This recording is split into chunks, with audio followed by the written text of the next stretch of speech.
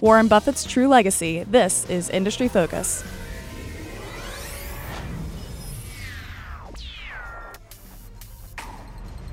Hello, this is Christine Hargis, and you're listening to the Financials edition of Industry Focus. I've also got our senior banking specialist, John Maxfield, on the line. How are you today, John?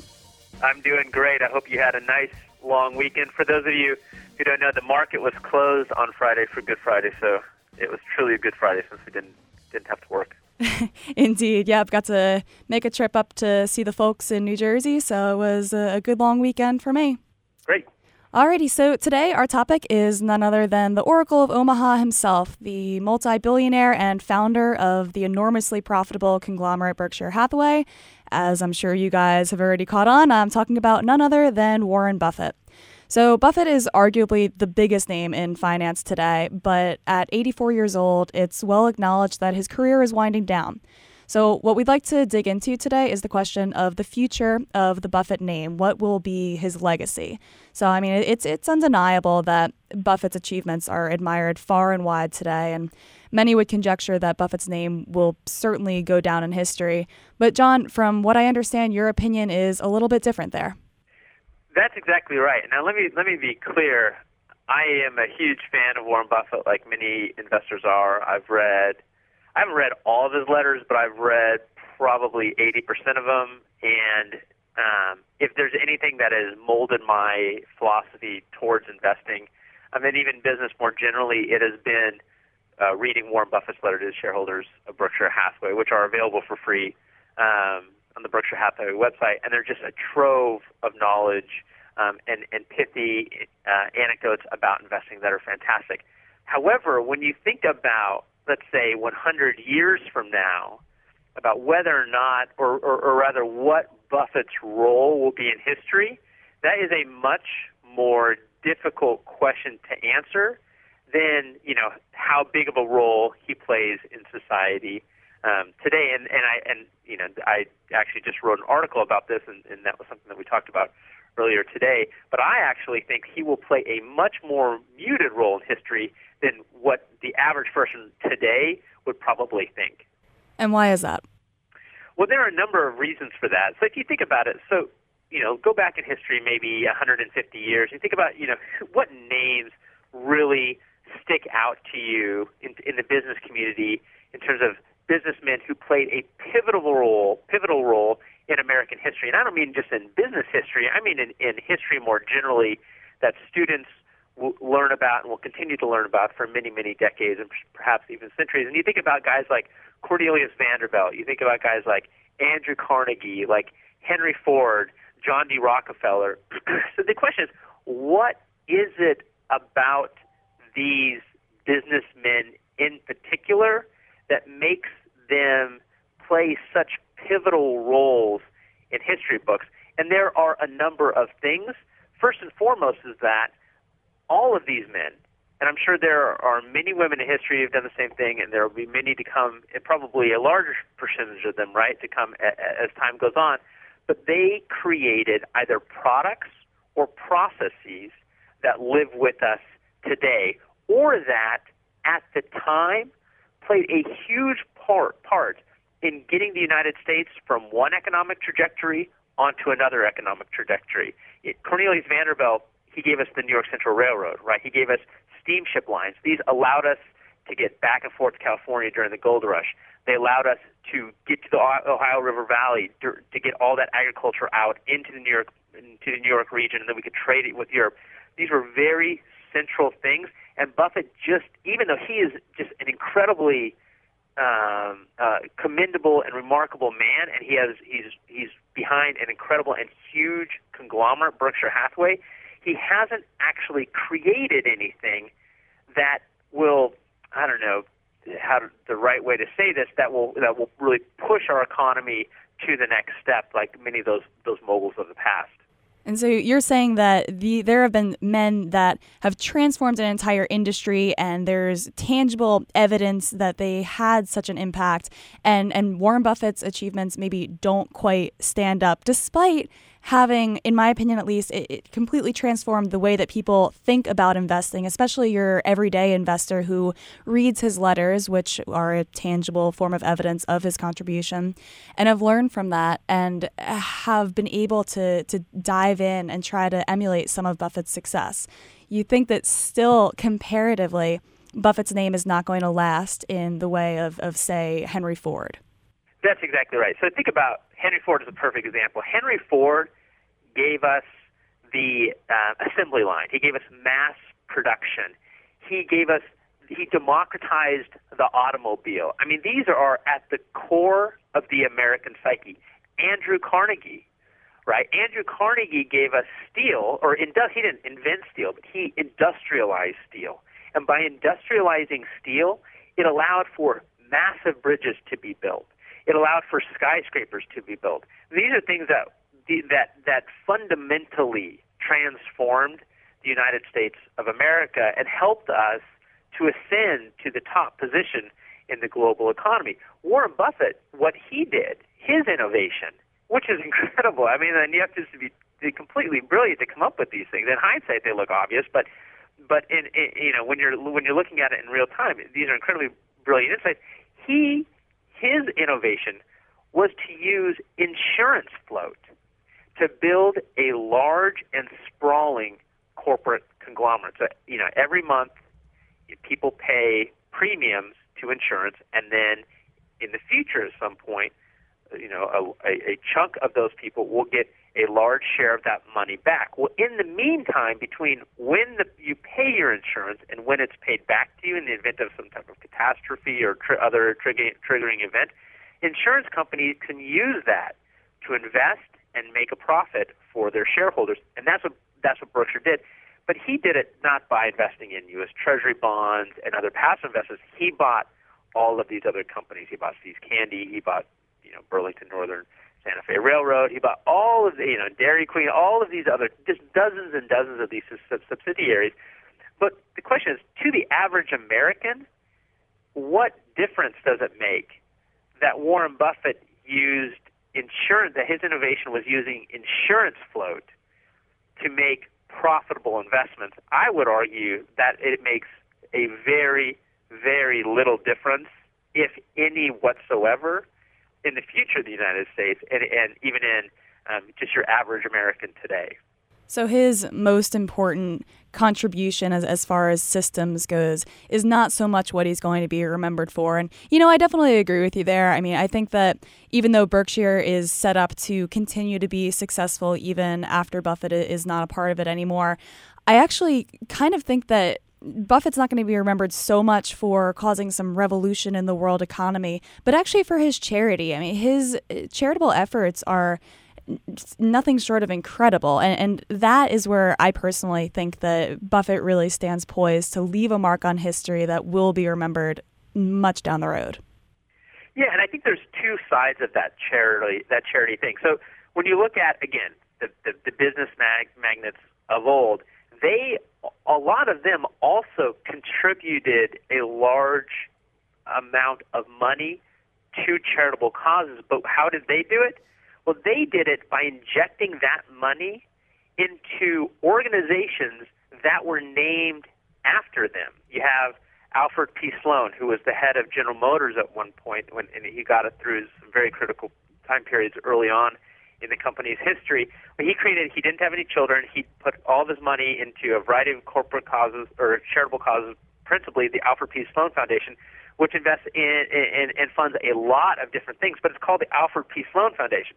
Andrew Carnegie, again, childless, all of his money went to charity, or the lion's share of his money went to charity, but he did things like Carnegie Hall, the Carnegie Institute. Again, these are all named after him. Warren Buffett, what did he do? Well, he is giving almost all of his fortune, 90-some-odd% of it, to the Bill and Melinda Gates Foundation, which is, it just goes to show how rational Warren Buffett is and how selfless he is, because he's not giving this money to create a legacy for himself. He's giving all of his money to an organization that he knows by observing it. Bill and Melinda Gates are good friends of his. By observing how good they are and how effective they are at accomplishing their objectives, like getting rid of malaria and all these other various diseases in the world. It's an incredible thing. And to your point, his money will probably go a lot further than many of the moguls of the past. However, it will be more associated. I think it's fair to assume it will be more. Those accomplishments will be more associated with Bill Gates than they are with Warren Buffett. Right. So maybe it's not so much the Buffett name that's going to live on, but in fact, what he has actually done with this money. And that's not to take away from the charities that are named after their benefactors, but it is all the more admirable that you've got this guy who just wants to spread good for its own sake. So now that we're feeling all warm and fuzzy, I actually want to save the last bit of our episode to move on to some listener questions that we received over the last week.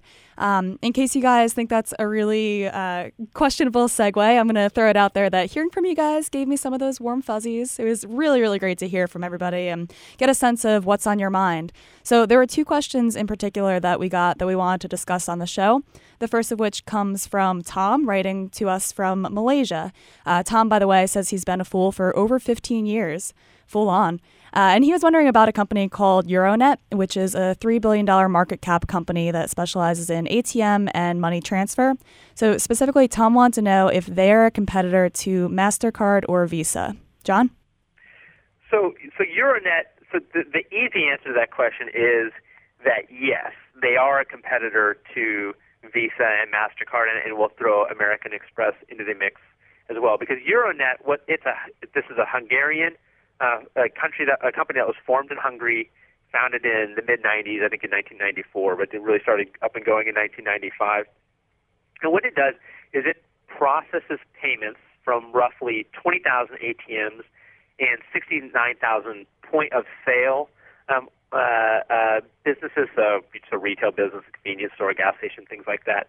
And it focuses on the Europe, Middle East, and Africa. And, of course, obviously, Visa, MasterCard, and American Express, I've never actually traveled to the Middle East or Africa. But I've been to Europe a number of times, and obviously Visa and American Express and MasterCard are accepted there. So in that respect, it is a competitor, but the question is not whether it's so much a competitor, but whether from an investor's perspective it's a viable competitor. And while it has a lot of room to grow, obviously, because it's a fraction of the size of Visa and MasterCard, one has to wonder if it's going to be able to nose into a field that is dominated by giants like this, which would obviously impact future investment returns. Right. And so even though that is the thesis right now for this company, I mean, it's kind of anybody's guess as to whether or not they'll actually be able to grow like that. Well, it's certainly an uphill battle, right? I mean, because it's basically Visa and MasterCard and American Express are the dominant players, so it has to affirmatively take market share away from these otherwise very well-run companies, and you can rest assured that is something that neither Visa nor MasterCard nor American Express is willing to voluntarily surrender. Yeah, especially because these companies do have such a great network effect. So anyway, on a related note, our next question is from Tim in Charlotte, North Carolina, who mentions that he's been a longtime shareholder in Alliance Data Systems, and he was looking for some discussion of payment processors as well. So the thesis that we're looking at as a whole here is that in the U.S. and the world on the whole, the economy is on the upswing, and right along with it, credit card activity is climbing. So if you're looking to profit on this increase in payment processing volume, what are some companies to consider? Well, I mean, Tim pointed out the obvious ones, Visa and MasterCard, and obviously American Express is another one. But the company that I would go with in this regard is, and this may come across as somewhat surprising for people who don't know a lot about the payment space, is U.S. Bancorp. And I say that for this reason. U.S. Bancorp, so this is the United States' largest regional bank, if you assume that Wells Fargo is kind of a money center bank, which I think it is nowadays, considering how large it's gotten. But U.S. Bancorp has a extremely outsized payment processing business, and it's one of the reasons that it's able to both keep its expenses low because it's such an efficient operation, and generate such a large return on equity. So I would say that, look, if you're an investor and your thesis is that the economy is going to eventually pick up, which I would agree with, although it's impossible to predict when that's going to happen, and that when the economy picks up, the volume of payment transactions will increase as well, and that when the volume of payments transactions increases, that will generate more revenue for payment processors. If that's your thesis, then the direction that I would go in is U.S. Bancorp, and I would go in for two reasons. Number one, because it's so big in the payment space, but number two, because it is proven through many decades of successful, highly profitable operations through a handful of very difficult time periods, the financial crisis being one of them, that it can generate a large return on capital for their shareholders. So, and that's what you want in a financial space like this. And you get the benefit of having not only the revenue from the payment space, which is non-interest income, but you also get, with a bank like U.S. Bancorp, all the revenue from their interest rate arbitrage, making loans, using deposits to make loans. And with interest rates so low right now, you'll get the double boost, because when the economy picks up, that's when the Federal Reserve will start to increase short-term interest rates. And as you increase short-term interest rates for a bank like U.S. Bancorp, you will boost their net interest income. So at the same time that they're getting a boost in their payment space, which counts for roughly 25% of their net revenue, they will also get a boost on their net interest income side. So if you're looking for the real bang for your buck in terms of investing in a company that there's going to see the biggest revenue increase as a result of the economy improving, I would go in the direction of a U.S. Bancorp. All right, cool. Great answer. You know, I kind of like this edition of answering some questions. John, are you in the same boat there?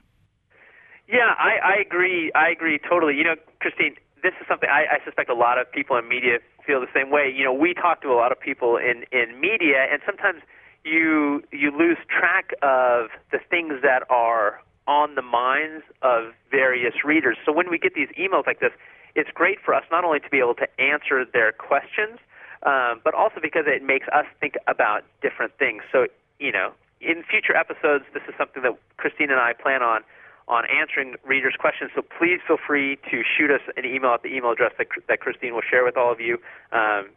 We appreciate all of you listening, and we enjoy answering your questions. Yeah, let's our listeners pick your brain a little bit instead of just me all the time. Well, folks, if you're feeling so inspired, drop us a line. The email address is industryfocus@fool.com. And until next time, I hope everyone's basking in those first rays of springtime sunshine. Maybe take that Euronet or US Bancorp 10K outside or something, and while you're at it, fool on. As always, people on the program may have interest in the stocks they talk about, and the Motley Fool may have formal recommendations for or against, so don't buy or sell stocks based solely on what you hear.